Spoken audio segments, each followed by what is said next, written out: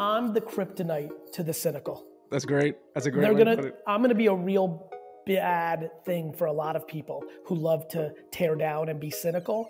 I'm the one person they should stay away from because I'm gonna fucking execute because I'm a fucking executor and I've been my whole life. Gary V, what's up, my friend? Thank you for joining me, man. Sincerely appreciated. Super excited to be here with you, my man. Thank you, brother. I gotta start with the question that we'll get to V friends, we'll get to all the good stuff, but really quickly, the question that I gotta get off my chest and off my family's chest is, when are we buying the Jets and how are we going to make that happen as quickly as possible so I can avoid getting the every Sunday text from my dad about how bad this team is? When do we get there? Only God knows, my friend, but boy, oh boy, am I giving it a real college try. I often clarify for people that trying to buy the New York Jets is my real like happy zone, right? That I'd love to buy the Jets, but if it doesn't happen, it'll be more than fine. I'll be more than fine. But the great enjoyment of my professional life has been trying to, and I'm giving it a real at-bat. From where I started when I decided in fourth grade to where I am right now gives me real hope over the next 30 years that I can pull it off. Dude, I believe you, and I think that there's no one who's kept it real for that long through a lot of ups and downs, mostly downs, that they want to make that's the goal, that's the end goal. But do you think that a regular fan or regular people, and I say regular people, it's all relative, but will ever own a football team? I think the NBA has made strides to make it part of like that aspirational goal, like own an NBA team, and you kind of see regular folk getting into the mix. Do you think a group of fans or a fan or a regular person will ever own a football team? Or do you think that's kind of like the all boys club, it'll stay that way forever? Do you think there's a way in? No, and I don't think there's a way into the NBA or MLB or anything else either. I mean, just think about the sheer amount of wealth and just think about the sheer amount of units there are, right? How many we're talking about? You take all three of those sports, you've got 100 teams. That means only 100 people out of, right, 330 million Americans, 8 billion people on Earth. Like, it's a ridiculous thing. I think the thing to look out for the quote unquote regular folk, which I'm one of, and I understand that I'm starting to build some wealth creation that puts me in a different place. But, I just bought a pickleball team. I own, with the Minnesota Vikings ownership group, the Wilfs, a big chunk of an esports team that has a Call of Duty and Rocket League. Regular quote unquote folk could have bought a football and a basketball team in the 50s and 60s. They still had to be rich, but it wasn't like what it is now. And so I think you have to almost look for the emerging sports, Yeah, I think that seeing the pickleball announcement and seeing that you're involved in a space that is still growing, and you see that a lot in tech, especially where somebody finds something where it's a little bit of a niche, but it's got a really engaged community and really engaged fan base. And that's kind of like a great starting point to get people into sports ownership. And I think that's kind of a good segue. I want to talk, obviously, Series 2, and I want to talk about everything going on with V-Friends and VCon. But starting with community and building from the ground up, I want to talk V-Friends and the impact of Series 1. I think that it's coming up on its 1-year anniversary in May. I think just by the numbers, because I think most people outside of this space, outside of Web3, they're going to look at success in the NFT space as, a money metric. You got $500 million in total transactions, a top 20 NFT all time by volume, around a 15 floor right now, which is around $50,000, give or take, 350,000 people in a Discord, one of the most active Discords you'll find anywhere, just never ending amount of conversation and commentary that's going on. So you're a positive guy. Everyone knows that. You have a way of seeing the future in this kind of really bright way, brighter than anybody else potentially would. Did you expect when you were starting to post those drawings like a year ago, a little more than a year ago, that you would get to this point, or did those numbers kind of exceed expectations? Did you see it getting to this point? Exceeded expectations. And I also think that has to do with the frothy nature of the space. There's a lot of stuff that's going to go to zero that has $100 million valuations or market caps. So I think my project got caught up with the current of how much the hype. And, I view it as my job is to be Jeff Bezos to the best of my ability. Obviously, he's one of the best that has ever done it in creating wealth from a company, but I don't see any reason why I shouldn't aspire to be at that level. And Amazon was $120 a share in 99, and then it was $6 a share in 2000, and then it's $3,000 a share, and that's the journey I'm on. I think the numbers are enormous right now. I think that in a 20-year window, it's my job is to make it a value play. But do I think that the market is so riddled with greed and things of that nature? I do. And I think that corrections come along with that. Do I equally believe I'm the guy? I do. And I'll either be right and I'll clip this in 30 years and be like, see, on the Rally podcast with Rob, I told you I was the guy, or I'll clip it and say, let me tell you why I was wrong. I wasn't the guy. Here's the mistakes I made. That's kind of what I've signed up for, which is like, who gives a shit of how successful I am financially? There's been trillions of people that have been financially successful through the history of time. I think what's more interesting is which humans came along that actually genuinely, deeply ingrained in their DNA were interested in everybody winning alongside them. That's kind of what I've realized about myself. And when I look back at my life, building a business for my dad, starting 50-50 partnership with my brother, helping so many of my friends, acquaintances, random people, I get a high on other people winning too.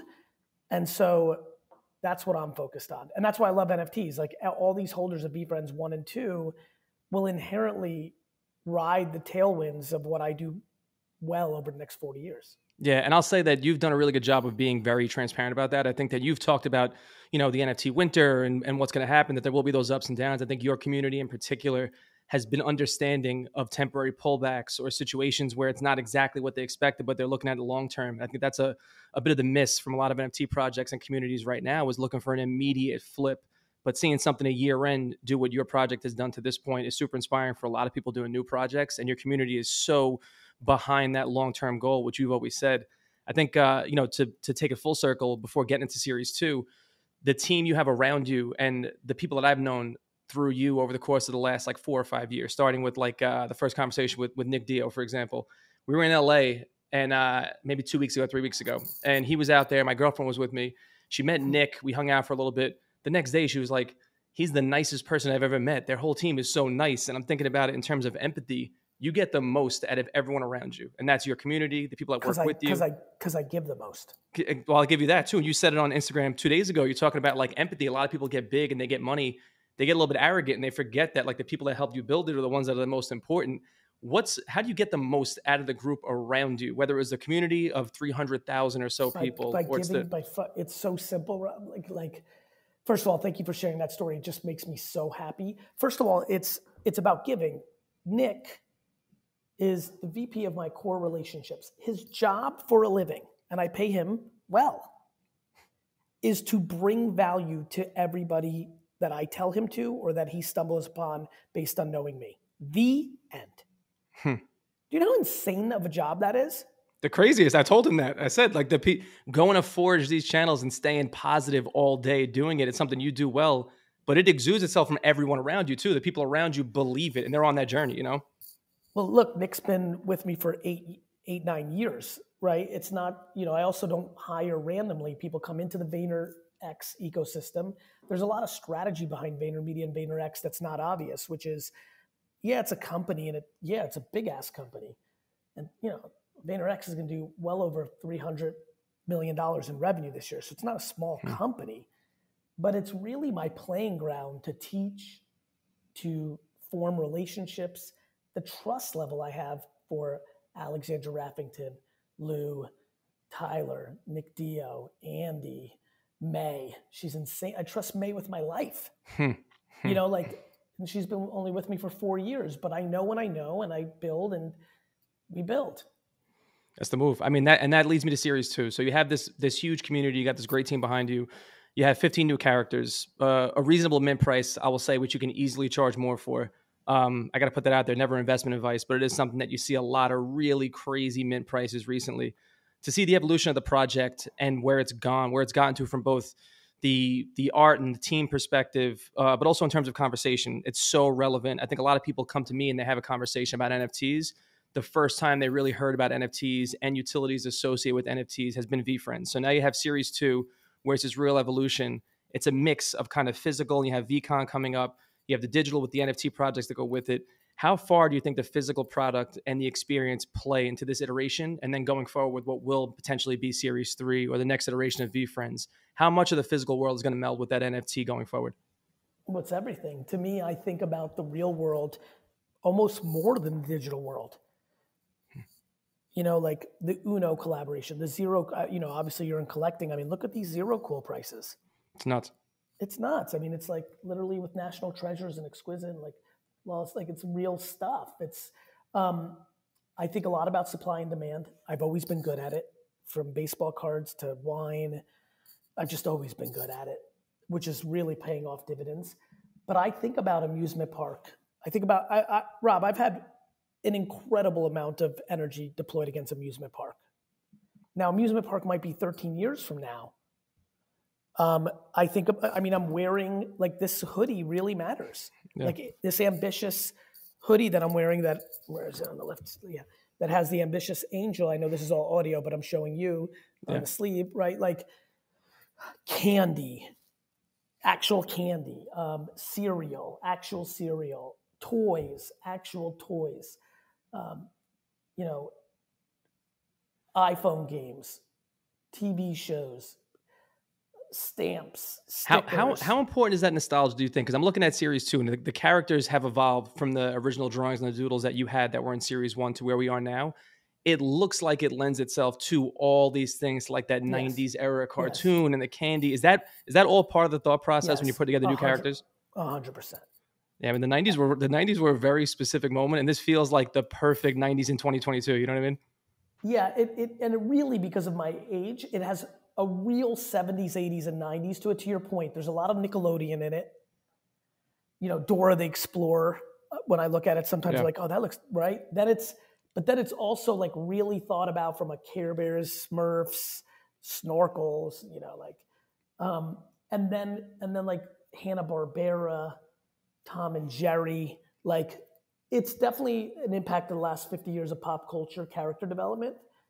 And then I think long term, like, look, I want to build that Disney vibe, but I also want to build on top of Kith, Palace, Off-White, Virgil May, rest in peace, like these iconic people that have come along in streetwear and fashion. And at some point, Black Panther, anime, Adult Swim. So at some point, when I think about Series 3, 4, 5, 6, 7 over the next 50 years, some of these characters are going to age up. You look at Batman, the way he was drawn in the beginning, the way he was cartoonized in the 90s, he got grown up as fuck. Yeah. It's like that Batman, Simpsons look too. Like everything sort of changes over time and it becomes more mature, Yeah, when Bane broke Batman's back in comic form, that's very different than what we saw in the 60s right? Whether it was on comic book form or what we saw with Adam West. So I think in those terms. I think about what a Lego Superman movie Superman looks like. And I think about Superman on feature film, and I think Superman in a comic book. I think about Superman in, the action figures from the 80s that I collected, Superman in the 1970s Mego collectibles. I'm a historian in pop culture collectibles. I really am. And it's going to end up being all those hours of learning in my teenage years, my 20s, and all the garage sailing I did. It's just all culminating. Yeah. I mean, again, I'm going to show you something. I know this is mainly audio, but like I go to random stores. Look at this. I just buy stickers like this. Nah, I did the same thing, dude. You mean it though. That's what you got to do. It's just we're in the same general age category. It's that nostalgia and bring it back to life. Look at this. It's crazy. That's the I believe it. Do you have a storage unit or something? Where are you keeping all this stuff right now? I assume you have so much stuff. Where's the stuff? House storage, all sort. Whatever the fuck I can figure out. What's great about it all for me, VeeFriends to the Jets is going to work out for me because I'm authentically both. Meaning, I'll show you again because I'm in show and tell mode. Again, I know this is audio, but like, I'm actually a Comic-Con sports card kind of like I'm into that shit, right? What everybody who's listening to the podcast right now, what I'm showing, Rob, is a Star Wars original package Greedo graded. That's killer. Like this is like really like I'm about that life, right? Like I've been doing it the whole time. Thank God I got the receipts on the internet. Like when I talk about pop culture stuff, we can pull up all the receipts from Trash Talk where I'm like talking about Hanna-Barbera this or Pokemon that. Absolutely. No question. And that's something that I think we think about, like at Rally, we're always thinking about it in terms of like a mix of the stuff that was relevant in the past, what's relevant right now, but what will be relevant in the future. And it's like that future nostalgia. You have somebody now who's in between 30 and 50 years old. There's a very specific 70s, 80s, and 90s vibe that goes with it, but it all comes back around. So to see things that are digital, that have that digital sort of wallet that it's associated with, but it's got the physical feel of something from a different era, that hits on all these different things, that it becomes like my wallet in the future will not be like my apartment and the extra room that I have that's full of collectibles. It might be full of the same thing digitally. But thinking about it in terms of a franchise, the way you're thinking about it, I think it could be omni-channel, it could be anything. It's to me, it's both, right? Like, I mean, why did I grade my drawings that we're doing together? Yeah. I mean, that lends itself to the real conversations. I'm thinking about it in terms of, you said it, Logan Paul actually played a clip like 2 weeks ago, an old clip of you. It was from 2010 saying, what I'm really passionate about is virtual currency. And that's before anybody even understood what you were talking about, but it's all come full circle. And that now you have the physical, you have the digital, you have digital currency that can be paid for either one of those. You have it in a digital wallet and a physical wallet. It's all coming to merge right now. So like a few months back, and this goes to the Series 1 original drawing on Rally, but a few months back, there was this auction for the 5 of the original drawings at Christie's. Yes. And that's one of the premier auction houses, responsible for some of the biggest sales of the last decade. There's only 2, right? Them and Sotheby's. That's it. And it's the 5 original Gary V drawings. They go for over $1.3 million. So now you have, just to cut through a couple of numbers quick and get your reaction, you have a basic Andy Warhol sketch right now around 20,000, give or take. A really good example of a Salvador Dali might be 30. It could be, if it could really be authenticated. You can get a great Picasso right now, like a really good sketch that led to a painting for like 100,000. Gary V drawing around $275,000. Art is polarizing, right? It's this super subjective. Everyone's opinion is correct. Do you consider this art? Do you consider yourself an artist, knowing the price of your art now commands in the open market? Do you consider yourself an artist?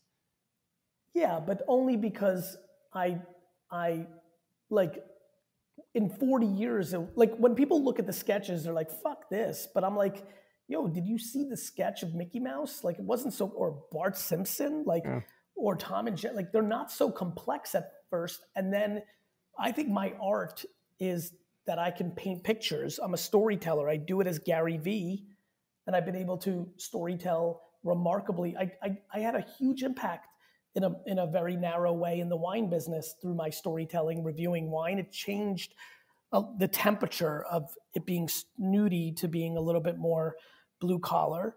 I think as far as the last 15 years of influencers and personalities on the internet, I'm in the mix. I'm one of the people that came out of it. It's not like I'm on TV or anything else. Like, I built my whole world there, and I'm really proud of that. And now, as the architect of making Patient Panda and Accountable Ant and, sharing Scroll and all this stuff matter, teaching people good virtues through characters, I will do that in a very successful way. I know for fact when I go into the ground, hopefully in 55 years, that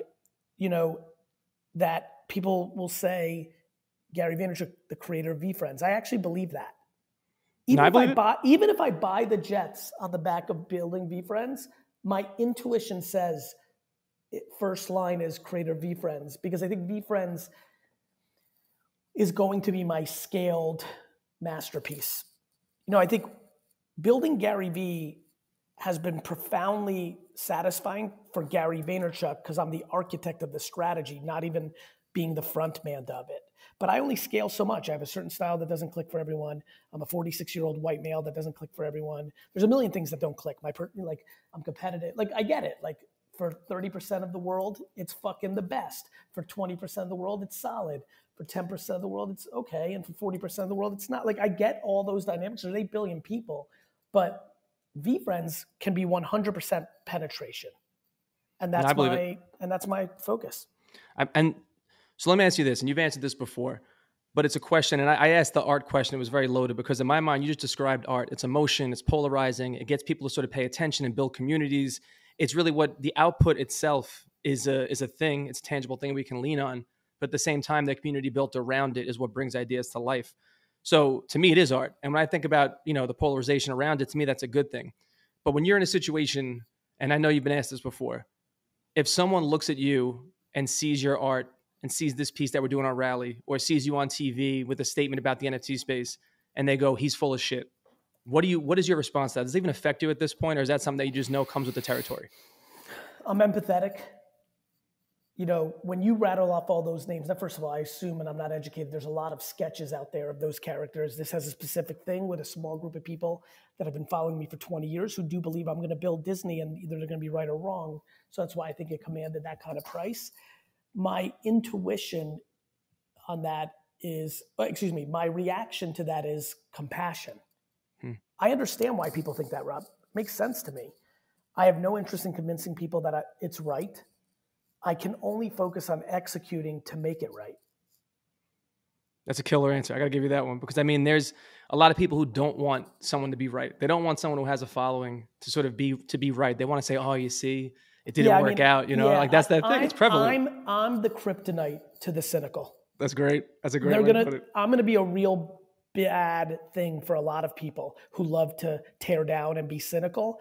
I'm the one person they should stay away from, because I'm going to fucking execute, because I'm a fucking executor, and I've been my whole life. Long before there was fucking Gary Vee, I was a child and built a huge business for my dad with no money, right? Like, nobody gives a fuck on Madison Avenue that I'm Gary Vee. I walked into that industry as a liquor store child and fucking built the biggest independent agency in the world. Like I wasn't an investor, and I walked into the game investing in Facebook, Twitter, and Tumblr and hitting. Like, I'm the wrong dude to be cynical about. If you do not want to be wrong amongst your friends about being cynical, because so many people are not good at executing and will fail and are full of shit, you need to focus on them. Because if you come down my path and be like, this is bullshit, he's going to lose, I've done 20 years of proving you wrong. And for everybody who's listening, I will continue to do that in your fucking face, right in your fucking mouth, for the rest of my life. Damn, trying to time a top on anybody is always a problem. With you in particular, it's going to be very problematic. I can see the same thing happening, no question. So on that note, I just am too good at this. I believe it. I'm too good of a businessman. I have too good of intent. The Nick Dio story, like, I've got this. This is what I do.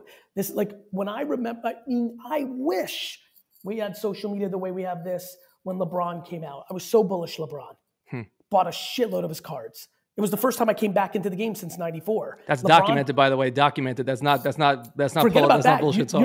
You're seeing 2018, where again I doubled down on 2004. LeBron already did it by then. 2017, 04, 03. LeBron. I guessed. I had a feeling. I also loved Dwayne Wade because I loved him in the NCAA tournament. But that was more guessing. LeBron, I was like, I think this is it. And he played his first game. Again, I think against the Clippers, and dropped like 22 or 18. I was like, this is it. New.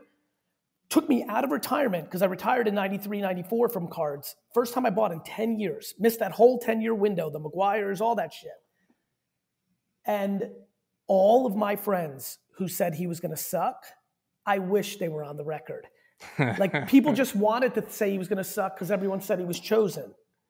Yeah. They were right about Jabari Parker, Rob. They were right about Jabari Parker, but LeBron was the wrong guy. But you know how it is too. It's like for every one thing that somebody gets right, there's 10 they got wrong. The problem is, or the other way around. Or the way around, exactly. That's what I was going to say. The other way around, when it happens, it's tough. I love when people say, Gary Vee, when I nail something, they'll be like, yeah, okay, a clock gets lucky twice. I'm like, yo, 15 years of content on the internet every day. Pull the clips. It's true. It's all documented. Pull the fucking receipts. So I gotta say that so now we're at a point that a lot of this is culmination. I'm thinking about VCon now, and this is a stadium event. So I'm thinking about this as like Series 1 leading into Series 2, but also in a time where like big in-person events are just starting to come back. I see this as like a Web 2.5 play. What should we expect, and what should holders expect of VFriends that have tickets? Should they expect out of VCon that they're not going to get elsewhere right now in the in-person experience? Well, when I haven't even announced some of the names yet. This is way too, here's my answer. VCon 2023 is going to be like incredibly sought after, because the postmortem of 2022 is going to get everyone. It's the culmination of the NFT culture. Everyone's going to be there. It's going to be fantastic. We're going to care. I've got back to my inner circle literally yesterday with Andy, the president of VeeFriends. I'm like, hey, I got to give some of my NFT tickets to like 15 of our inner circle people at Vayner Wine Library. I just need my family there because anything that goes wrong, I need to be able to text and be like, Ragav, go take care of this. Like I need my homies. Like we have incredible volunteers, incredible infrastructure, incredible people at VeeFriends. But I was like, Andy, let's get 15 of the family members there because I know I can rely on them.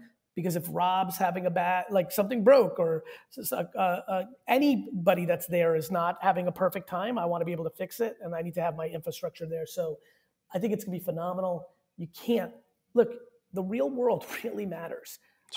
Nobody's more bullish on the digital world than me. I've made my whole career on it, but it's an and game, not an or game.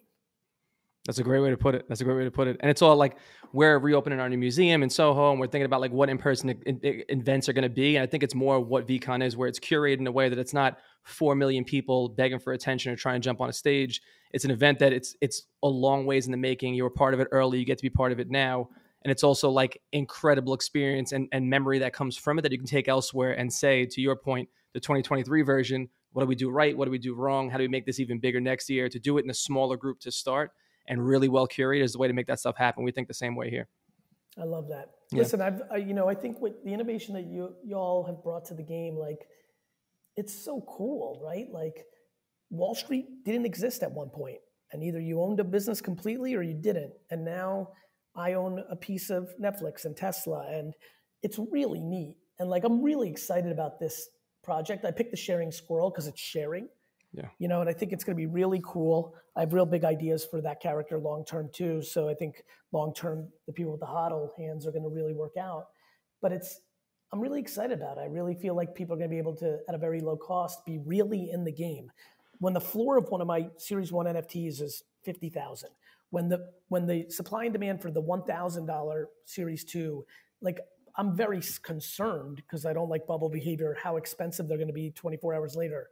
When somebody's going to be able to own the Holy Grail, which is the original art, at the fraction price that you guys are offering, like, it's fucking cool. Like, I like doing things that I would do as a consumer on the other side, which is why this was a yes. No, I appreciate that. And we always think about it, I think, the same way you do too. It's the community is what builds this platform, and what Rally's done well, I think, over time is making sure that you have that access, but also that we're here for the long term. So we're always looking for assets, regardless of what it is, where there's like that long-term behavior and not that flip behavior that goes with it. So this was a natural conversation. I appreciate you doing it with us for sure. I got to end with one question. So over the last, 3 or 4 months, you've been on TV a couple times. You've had a lot of really great things to say and commentary on the space. What does it feel like to get asked a gotcha question on TV and then have the exact right answer queued up to just deliver absolute smoke to a journalist on live TV? And then I also want to know, was that a premeditated murder or was that in self-defense? I'm not 100% sure. After it became the meme, I was reviewing it. I'm always self-defense. I never come in with negative intent. I'm a counter-puncher, even though I look like somebody who would be the aggressor based on my energy. Yet there's nothing better than to stay very narrow and talk about what you know. I'm very proud that I do that. I stay very narrow in my shit. I talk about perspective and just like how a human has control of seeing the world the way that they can if they understand kind of the human EQ elements of being a human. I stick to business. I stick to pop culture and sports. I stick to wine and marketing. And I stick to, Web3 NFT kind of strategy. And that's it. And so when I go and do an interview like that, and out of nowhere, you're caught off guard because now you're like, oh shit, this is the tone the journalist wants to take it. There's just no better feeling than when you are about your life. I'm not reading off of off of a teleprompter. I'm not living off of a deck that my team made for me. I live this shit 24/7. I know it cold. And so that was a lot of fun. And obviously when your face becomes a meme for a moment, it's pretty cool. I think I got to give you credit, dude. That's like, you don't have to study it when you're a student of the game and it just comes natural. So I think that's something that you've always sort of had. That authenticity comes through for sure. Gary, I appreciate it, man. Thank you so much. Looking forward to the Rally VeeFriend offering on our platform, and looking forward to VeeCon and Series 2. Thanks so much. Cheers. Thanks, dude. I'm going to stop this and...